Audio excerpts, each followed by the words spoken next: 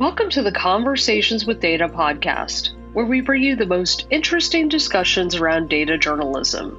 I'm your host, Tara Kelly, and in this episode, we caught up with Carmen Aguilar-Diaz, a data journalist from Sky News, Michelle McGee, an engineer journalist from The Pudding, and Paul Bradshaw, a professor, journalist, and blogger who leads the MA in data journalism at Birmingham City University and is also a consulting data journalist with the BBC Shared Data Unit and BBC England Data Unit.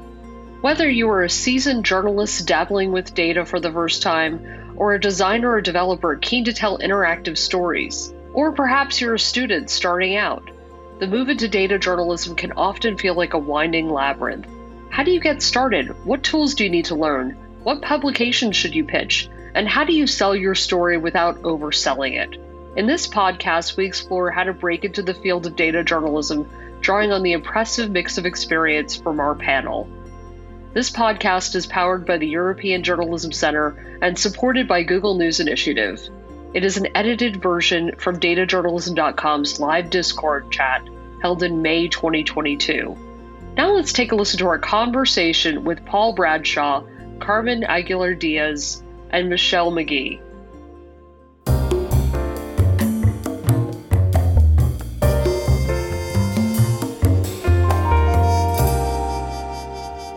Now, without further ado, let's bring in our panel and get some answers to those questions of yours.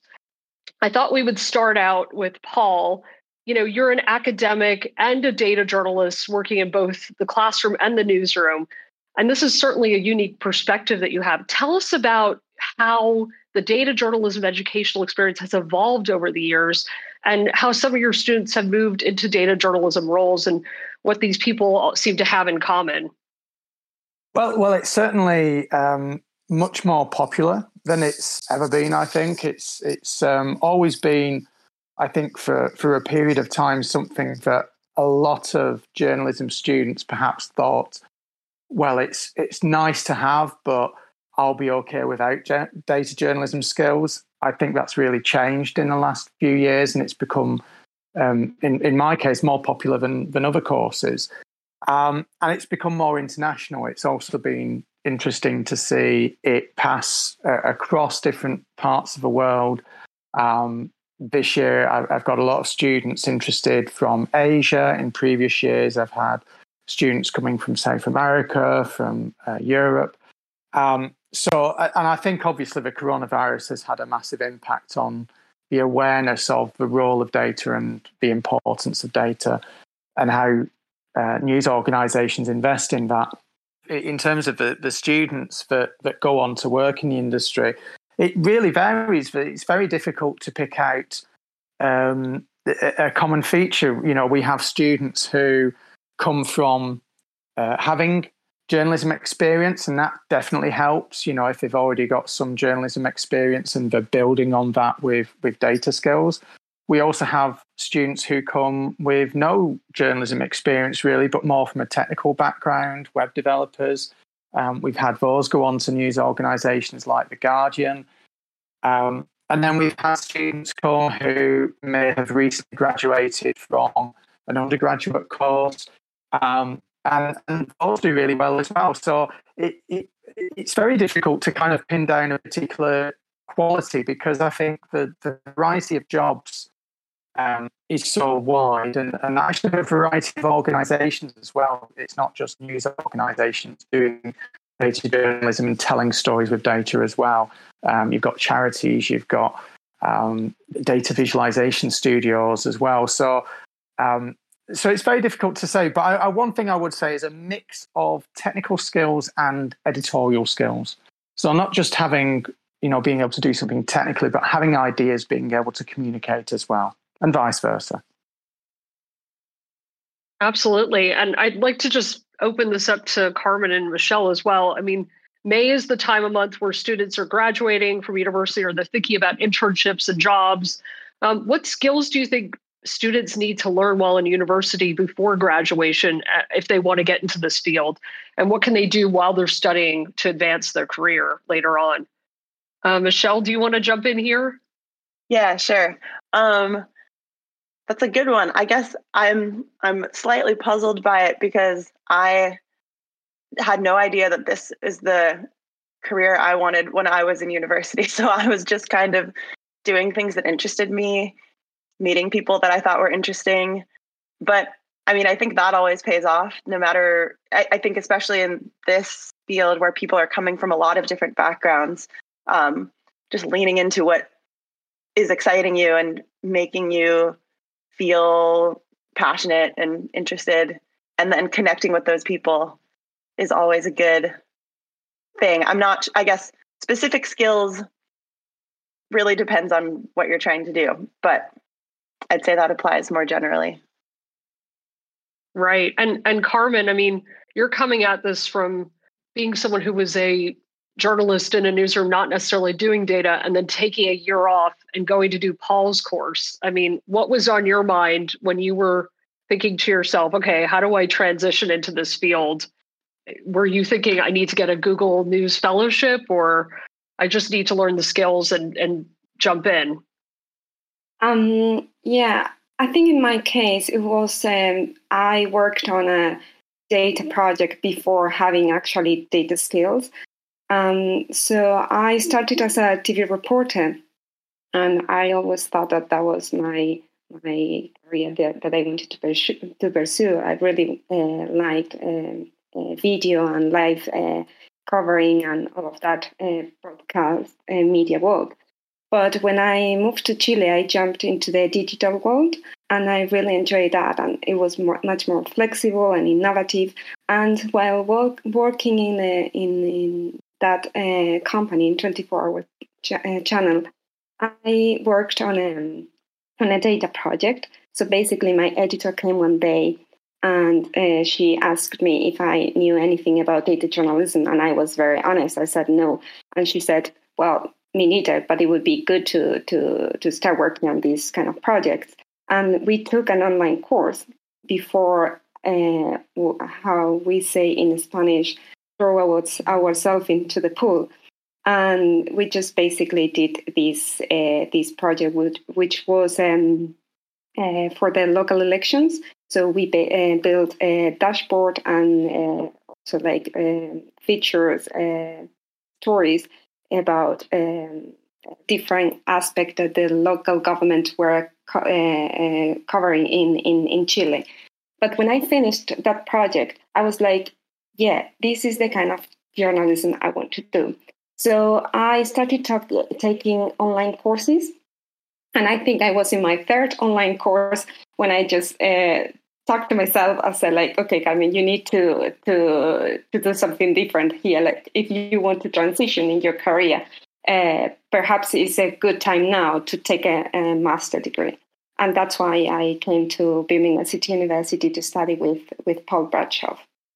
And yeah, I got my job in Sky while I was finishing my MA project.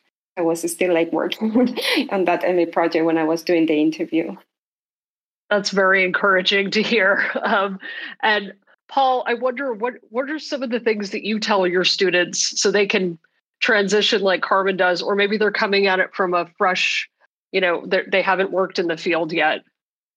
I think some of the things are, take advantage of the opportunity that you have that you won't get in a newsroom. So, when you're studying, when you're a student, you can certainly make more mistakes. You can experiment more. And actually, employers will be really interested in that because they don't have the chance to take as many risks as you might take on your course. So don't be afraid to take risks. And one of the things to always remember about a good course is that your mistakes will be part of what you learn and what you talk about, and in interviews as well. And the other thing is to work on projects that are going to really showcase what you can do, build a portfolio, choose projects carefully in terms of they're going to develop you, and they're going to build contacts and knowledge and skills, but also they're going to show something that's going to really grab the attention of people. That's something you won't necessarily often get a chance to do. So those would be my pieces of advice in terms of making the most of your time leading up to graduation. Right. And Michelle, I know that you created a piece yourself on GitHub visualizing every spell in the Harry Potter books, and you sent that on to the pudding. Do you want to tell us a little bit about that project and how that kind of helped you build a relationship with them and eventually maybe even get a job with them? Yeah, I was a software engineer and thinking about transitioning careers because it wasn't feeling quite aligned with my interests. And I sort of discovered the world of data journalism through several publications, including The Pudding was one that I was admiring. And I sort of set out to just emulate the things that I thought were cool. And on topics that were fun and interesting to me. So this was very much like a learning project that I was using to try to, replicate various things that I had seen that I thought were interesting. So it was about Harry Potter, which was fun. And I worked on this piece for maybe a month or so, learned a lot of things. And then I was a patron of The Pudding, so on Patreon, and so they have this Slack channel of all the people who are patrons, and the Pudding team is on there. So I reached out to a member of the Pudding team at the time, and I just asked for feedback and like, what do you think of this? Like, how could it be better? Which was a little nerve-wracking because at the time I sort of saw them as like sort of celebrities because I really admired them. But that's also why I was really interested in what they thought of it. So I sent it over. I said, this is my first project. Like, I kind of had confidence that they would be nice, but constructive. And yeah, the person I sent it to gave me some feedback and was really nice and generous and also made it clear, like, oh, you should pitch a story to the Pudding if you want. We're always accepting pitches. So eventually that was sort of our first connection. And I later pitched a story to this person, worked with them, and they later offered me a full-time job like a year and a half later. And so I was able to directly reach out to someone I admired and form a connection. And yeah, in the end, all of that is basically why I have my current job. So I'm grateful for that. So projects work basically, or starting out with a project and then kind of feeling your way through it and getting some feedback from people who are kind of at the top of their game. I mean, we all love the Pudding, and it still feels like, yeah, they are celebrities, right? But I wonder, Michelle, can you just tell us a little bit about your coding experience? Like, what languages did you have? As you joined Axios and then the Pudding, and what do you have now? Like, what did you have to teach yourself? Yeah, so I was definitely coming in with a pretty strong foundation, having studied computer science in university. So that was helpful, although almost none of that involved like web development. So HTML, CSS, JavaScript. I had taken one course on that I sort of wasn't paying attention in because it didn't feel that important to me at the time. So definitely when I started to try to learn more sort of web-based data storytelling techniques, I was looking to learn a lot about the basics of web development, which I had some foundation in, but I definitely needed to strengthen. And then additional sort of specific things to data viz, like D3 or other libraries like that, and just sort of the techniques of how you think about the specific way you do data viz in web development. So anyway, I did have a lot to learn, although I had that strong foundation. And there are so many, luckily there are so many resources that are really great for self-teaching. Amelia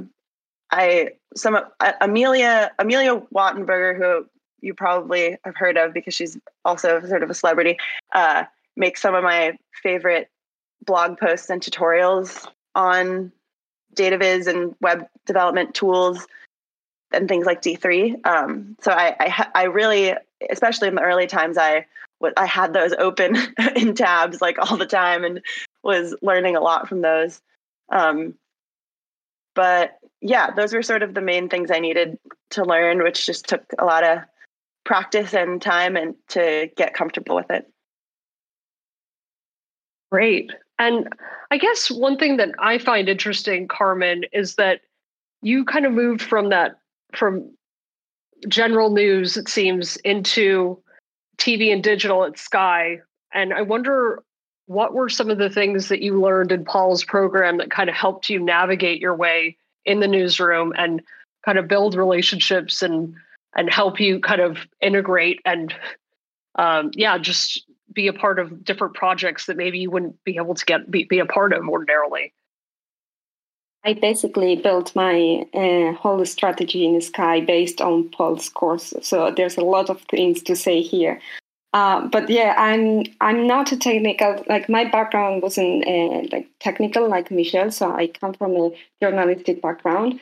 And at the beginning, before joining the course, the master, pivot table was an advanced method for me. And now I'm working with R every single day. So even if people, they don't have like this technical background, or they think that they are bad with maths and with Excel and with coding, believe me, you can achieve that as well. And in terms of how to make myself like valuable in Sky, so when I joined Sky, I was the first data journalist working there. So I had a big challenge because I needed to show to Sky what data journalism is and how it adds value to their traditional reporting. So and I was the only person working there. So one of the thing I based my strategy on was collaborating. So trying to work with other reporters, with designers, with developers, to find and uncover new stories that they might be, it might be difficult for them to do it without me. And working together, we could publish stories that it has a big impact on the Sky. And another element was also visualizations as well. So editors are they want visual elements. So having my skills with data visualization, we could also like create, like make the stories and working in storytelling techniques that are more visual. So I'm very proud now that the team is not just only me. So we are a growing team of 4 people in the data department, and we are working across the newsroom. We are working for broadcast, for social media, and for digital as well. Interesting to hear, how that's set up. And I'm curious, like, datajournalism.com did a survey looking at collaboration, and the sweet spot was kind of 2 to 5, a team of 2 to 5 in a newsroom. And I'm wondering, and like they said, having said that, a lot of journalists are going solo and doing their own thing. And there were some bigger collaborations out there, but it seemed like 2 to 5 felt like the most efficient, or it seemed to be that was what different news organizations were pursuing. And I wondered if you guys could shed your experience on that. And does that feel like the right amount of people, or does it just depend on what organization you're in and what the resources are? I think it depends on the organization, and it depends also on the project as well. I would say like, yes, 2 to 5, it's perfect, but also what we are looking is diversity of skills. So we don't want 5 people with the same profile. So you want 5 people with diversity of skills, because then you can collaborate and each of them can input to the project, and then you can have a much better project than just having people in the session doing the same thing. And Michelle, like, how do you guys work at The Pudding collaboratively? I mean, you are a journalist and an engineer, at least that's what your title refers to you to. So how do you work with different teams, or is it more you solo? Yeah, it can really vary. So on our editorial projects, we have 4 people who are sort of full-time makers on essays that go on The Pudding. And so the collaboration can really vary from Like I have a project right now that I'm working on with another member of the team. So there are two of us, and that's kind of a nice, I don't know, that would probably be the maximum that I would say of makers working on a project, because we typically like to have people own a lot of parts of the process, but having two people and splitting that up or working together can also be nice. We definitely do projects where people work solo and collaborate more in the form of getting feedback and doing small working groups with people on the team and hearing what people think of it, but sort of doing more of the implementation themselves. And then we do a lot of projects with freelancers who pitch stories to us, and we sort of collaborate with them depending on their skills. So sometimes someone will pitch something and say, okay, I can write this, I can do the data analysis, but I need help with the front end development. Or they might say, I can do the front end development, but I need help with the design, or things like that. So we'll then pair someone, usually one person from the team, with them who sort of complements their skills to work on the project with them. I think it's really important to emphasize as well that collaboration has to be for a reason, and you will hear about the really good projects where there has been collaboration because you need a designer, you need a developer, you need a journalist that's doing interviews as well as data analysis, and you might need specialist knowledge and specialist contacts. But it's easy to do a data journalism project on your own as well. You know, you don't necessarily need that infrastructure, that support.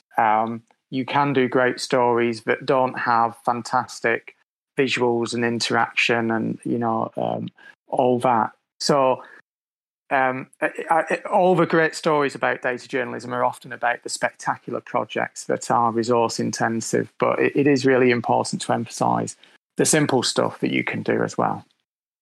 Absolutely. And I think one of the next things I'd like to talk about is ideas and pitching.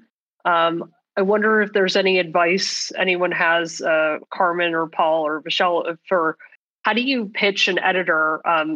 And sometimes those editors are not very data literate, or they're a bit afraid, or they want to know what the top line or the headline is going to be in advance, and you haven't really dug through a data set to know exactly, or they want something predictive that you can't necessarily give them. How do you grapple with that?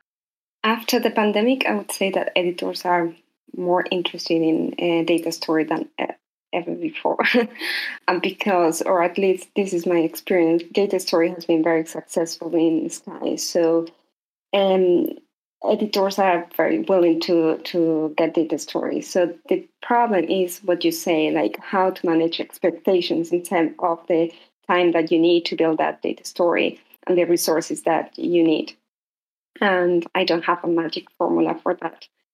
But something that I learned from working with developers is try to budget a bit more time that you actually think that you will need for your story, and the time that you can, the extra time that you can budget it depends on the story and the project that you're working.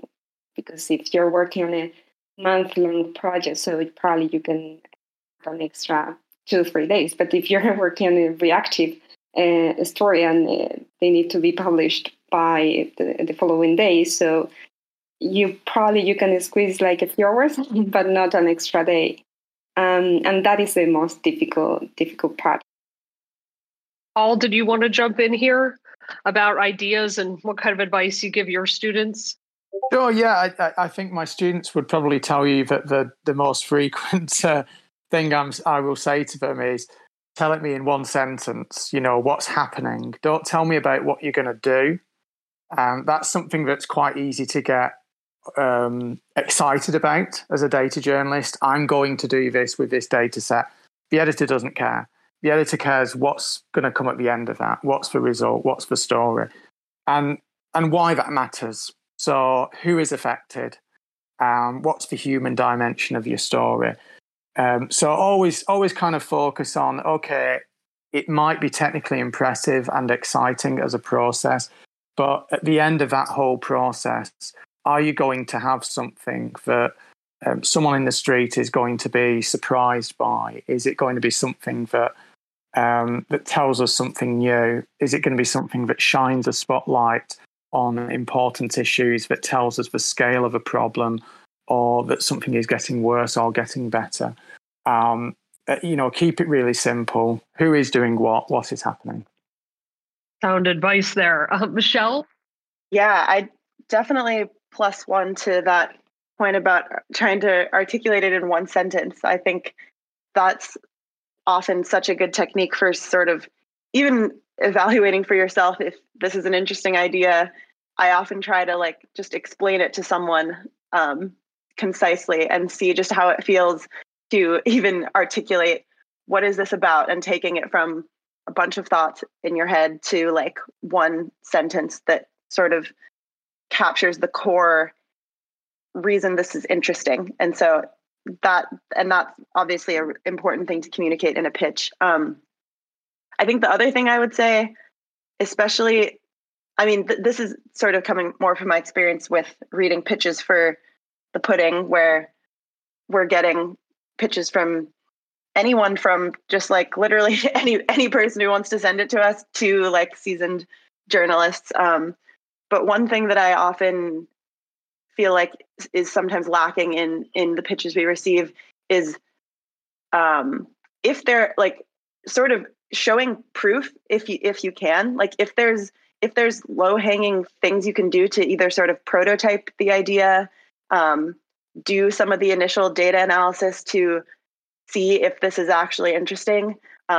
Obviously, there are things that will take lots of time, and you sort of need buy-in before you invest that time. But taking that initiative to just do those things and start getting your hands dirty in it is great. I always want to see okay, great, you're going to show this visually, but how? Do you have just a sketch of that? Or it can be really easy little stuff. Interesting. We actually do have a question in the general chat from Karthik. He's asking, what challenges have you or your team faced while working on collaborative projects, and how do you handle it? I think with The Pudding, we have some sort of unique challenges. The whole company is very small, and so there's a lot of structure that sort of needs to be created from scratch especially when we're starting new collaborations with freelancers who come in and, like I was saying, have a specific skill set, and we're sort of pairing with them. So I think sometimes there can be challenges there. One, in just defining, making it clear what everyone's domain is and what everyone's role is in the project, as that changes quite often, project to project, and making sure we have sort of the right number of people and people are covering the right roles and that everyone knows what they're responsible for. That can sometimes be a challenge, but obviously talking about that up front in detail and sort of knowing when we might reach moments of ambiguity can be really helpful for that. And then, I think the other thing that's hard is with working with freelancers and on The Pudding side, sometimes because The Pudding there's not a lot of urgency. We're not creating news. We're creating things that are sort of just interesting all the time and don't really have a clear sort of time urgency to them for publishing. Especially when you're collaborating with multiple people, figuring out when do we what's the deadline? How can we create a deadline that feels real, but also is respectful of other people's time and respectful of the freelancer's time. Especially, we work with a lot of people who have full-time jobs and are working on this on the side. So I think timelines can be a challenge for us. Timing is also one of the problem, because collaborating it involves much more work, but then it's more difficult than if you're working alone in a story and you don't have to deal with other people. But yes, and I think the way that we are solving that is so you always have an editor, and that editor is putting the deadline and try to do all the checkups as well. I just wonder what all of your thoughts are on the different coding languages and tools that don't necessarily require code that you could not live without in your day-to-day jobs. Personally, I could not live without the or that feels a little dramatic, but I'll go with it. I could not live without the Svelte JavaScript framework, which is what our team has sort of fallen in love with and really enjoyed using. It's basically just a flavor of JavaScript that makes it really, really readable, and I think a lot easier to reason about. And it specifically has a lot of features that are really nice for data viz. So if you haven't checked it out, I would recommend that. I use it a lot. I use almost every day R and Excel, and I also know Python, but I wouldn't say, for me, it's not like I couldn't live without these languages. It's the other way around. It's like which language or which tool allow me to do the story that I want.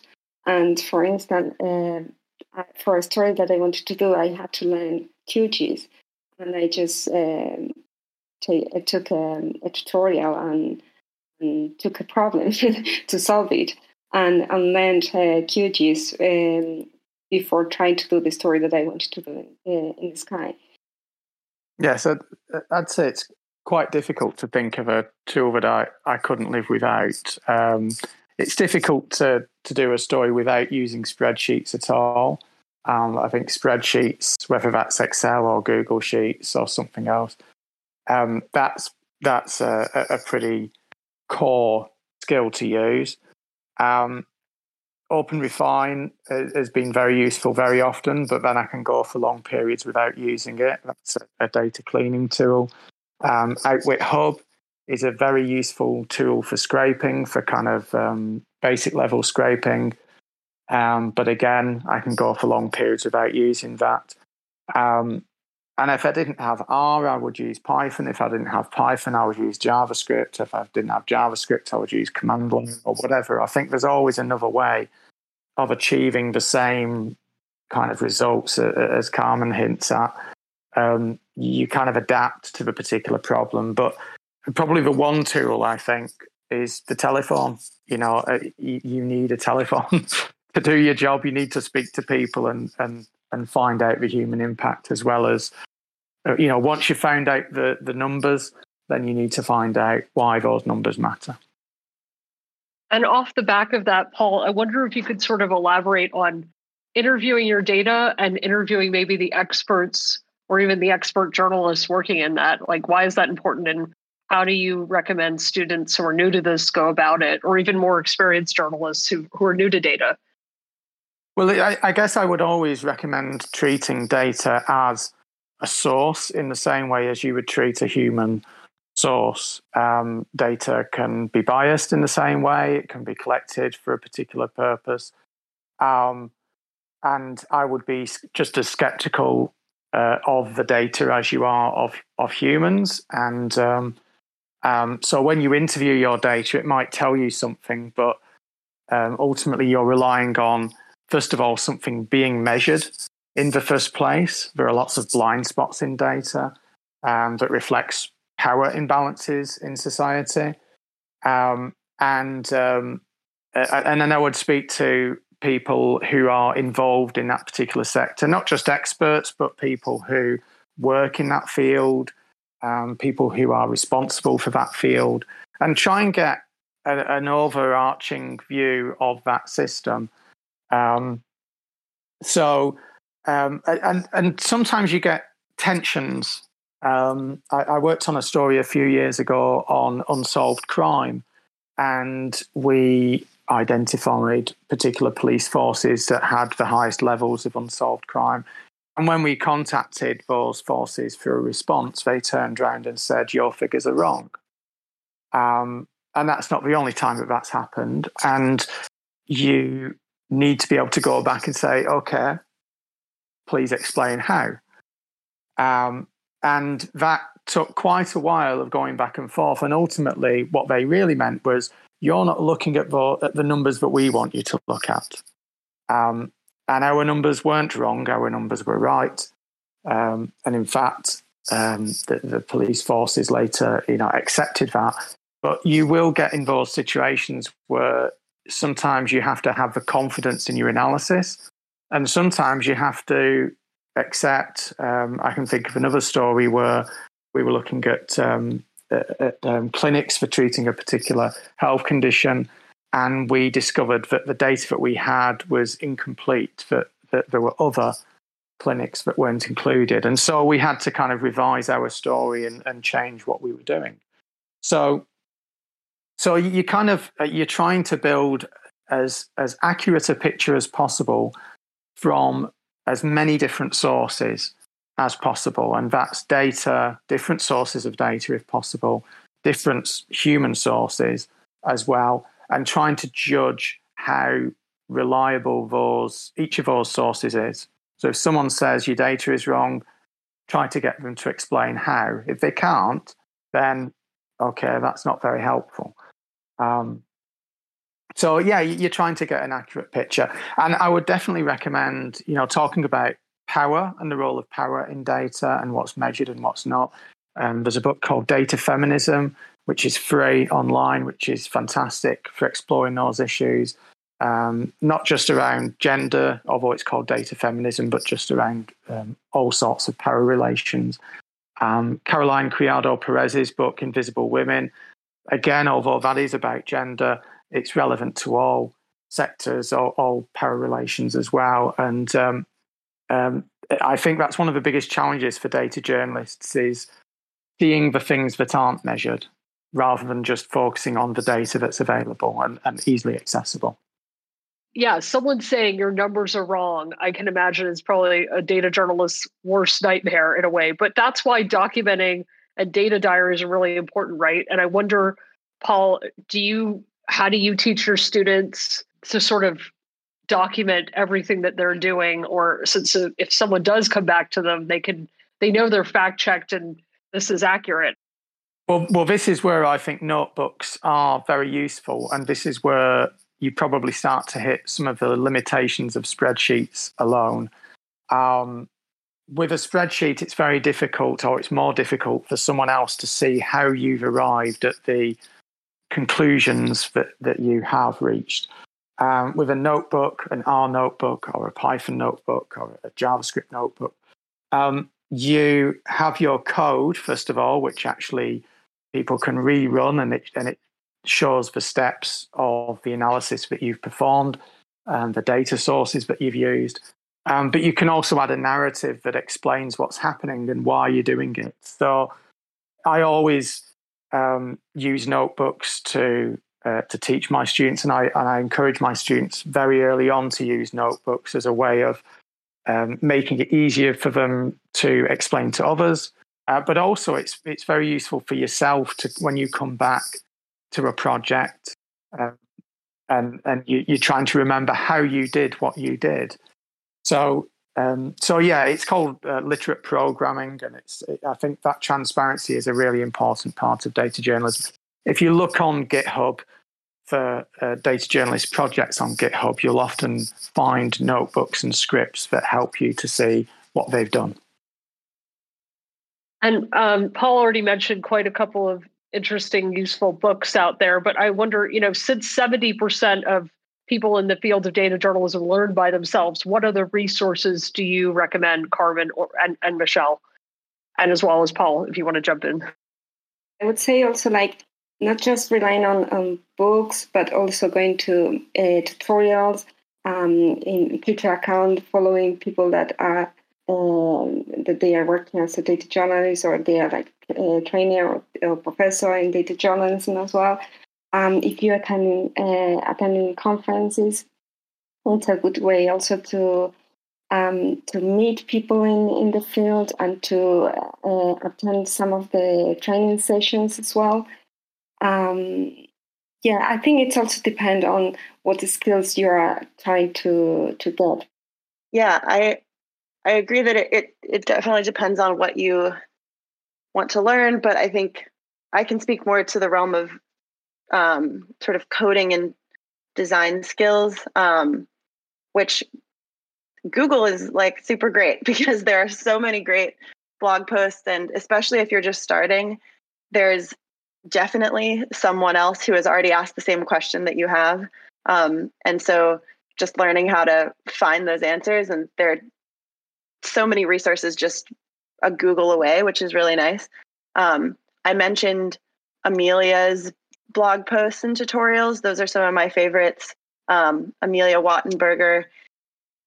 And we've got some good resources on our website at pudding.cool/resources. If you're interested in making stuff sort of in the vein of the pudding or sort of web interactives, we have lots of tutorial blog posts and videos too, which was kind of one of my favorite ways to self-teach when I was starting. They have this series up there of Russell making a whole project start to finish. So from the idea to the data analysis to the narrative to the development of it. So I studied that for sure, and there are lots of good resources there on the website. And I guess generally, yeah, for me it was just like finding things that I liked and then sort of studying them and seeing what was behind them and then looking for my learnings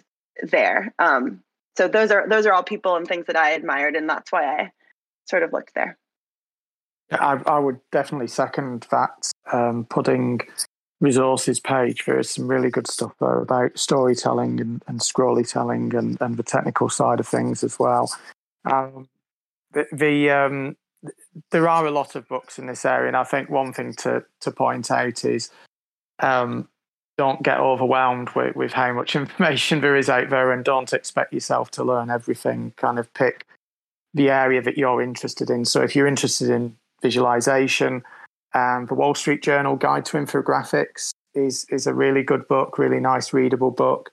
If you're interested in the analysis, Jonathan Stray has written a free book called The Curious Journalist's Guide to Data, which is really good. There are loads of really good books on statistics. How to Lie with Statistics by Darrell Huff is a classic, very quick to read. The Tiger That Isn't was written by a couple of people involved in a radio show called More or Less. And I would really recommend More or Less as well, which you can find as a podcast as well. It's journalists talking about numbers in the news. Not only is it great about numbers, but it's also a really good example of hearing how a journalist tells a data story through audio, which you don't get many examples of. So you learn a lot about the storytelling. And I was hoping Carmen would recommend my books. So there's I've written a few books about data journalism, which hopefully will be useful as well. And you can also read some of Paul's thoughts as well on his blog, right, Paul, where you link to a lot of your resources. That's true, yes. And I have been sharing a lot of videos from the course, actually, in the last few months, which were recorded during the pandemic. So there's loads of videos there, and there should be quite a few coming out in the next few months as well. And Paul is also writing a long read for us, so look out for that too. But anyway, thank you all for joining us today on Conversations with Data, our live Discord chat. I'm afraid this is all we've got time for. But you can look out for our newsletter in your inbox, where you'll find the link to the podcast. Thank you all, Carmen, Paul, and Michelle, for coming on today and sharing your experience. Thank you very much. Thank you. Yeah, thank you. This is great. A big thanks to all of our listeners for tuning in today. Want to hear more interesting discussions on data journalism? You can subscribe to our podcast on SoundCloud, Spotify, Google, and Apple Podcasts. You can also get the podcast straight to your inbox by subscribing to our newsletter at datajournalism.com/subscribe. Conversations with Data is an initiative by datajournalism.com, powered by the European Journalism Center and supported by Google News Initiative. I've been your host, Tara Kelly, and that's all for now. See you next time.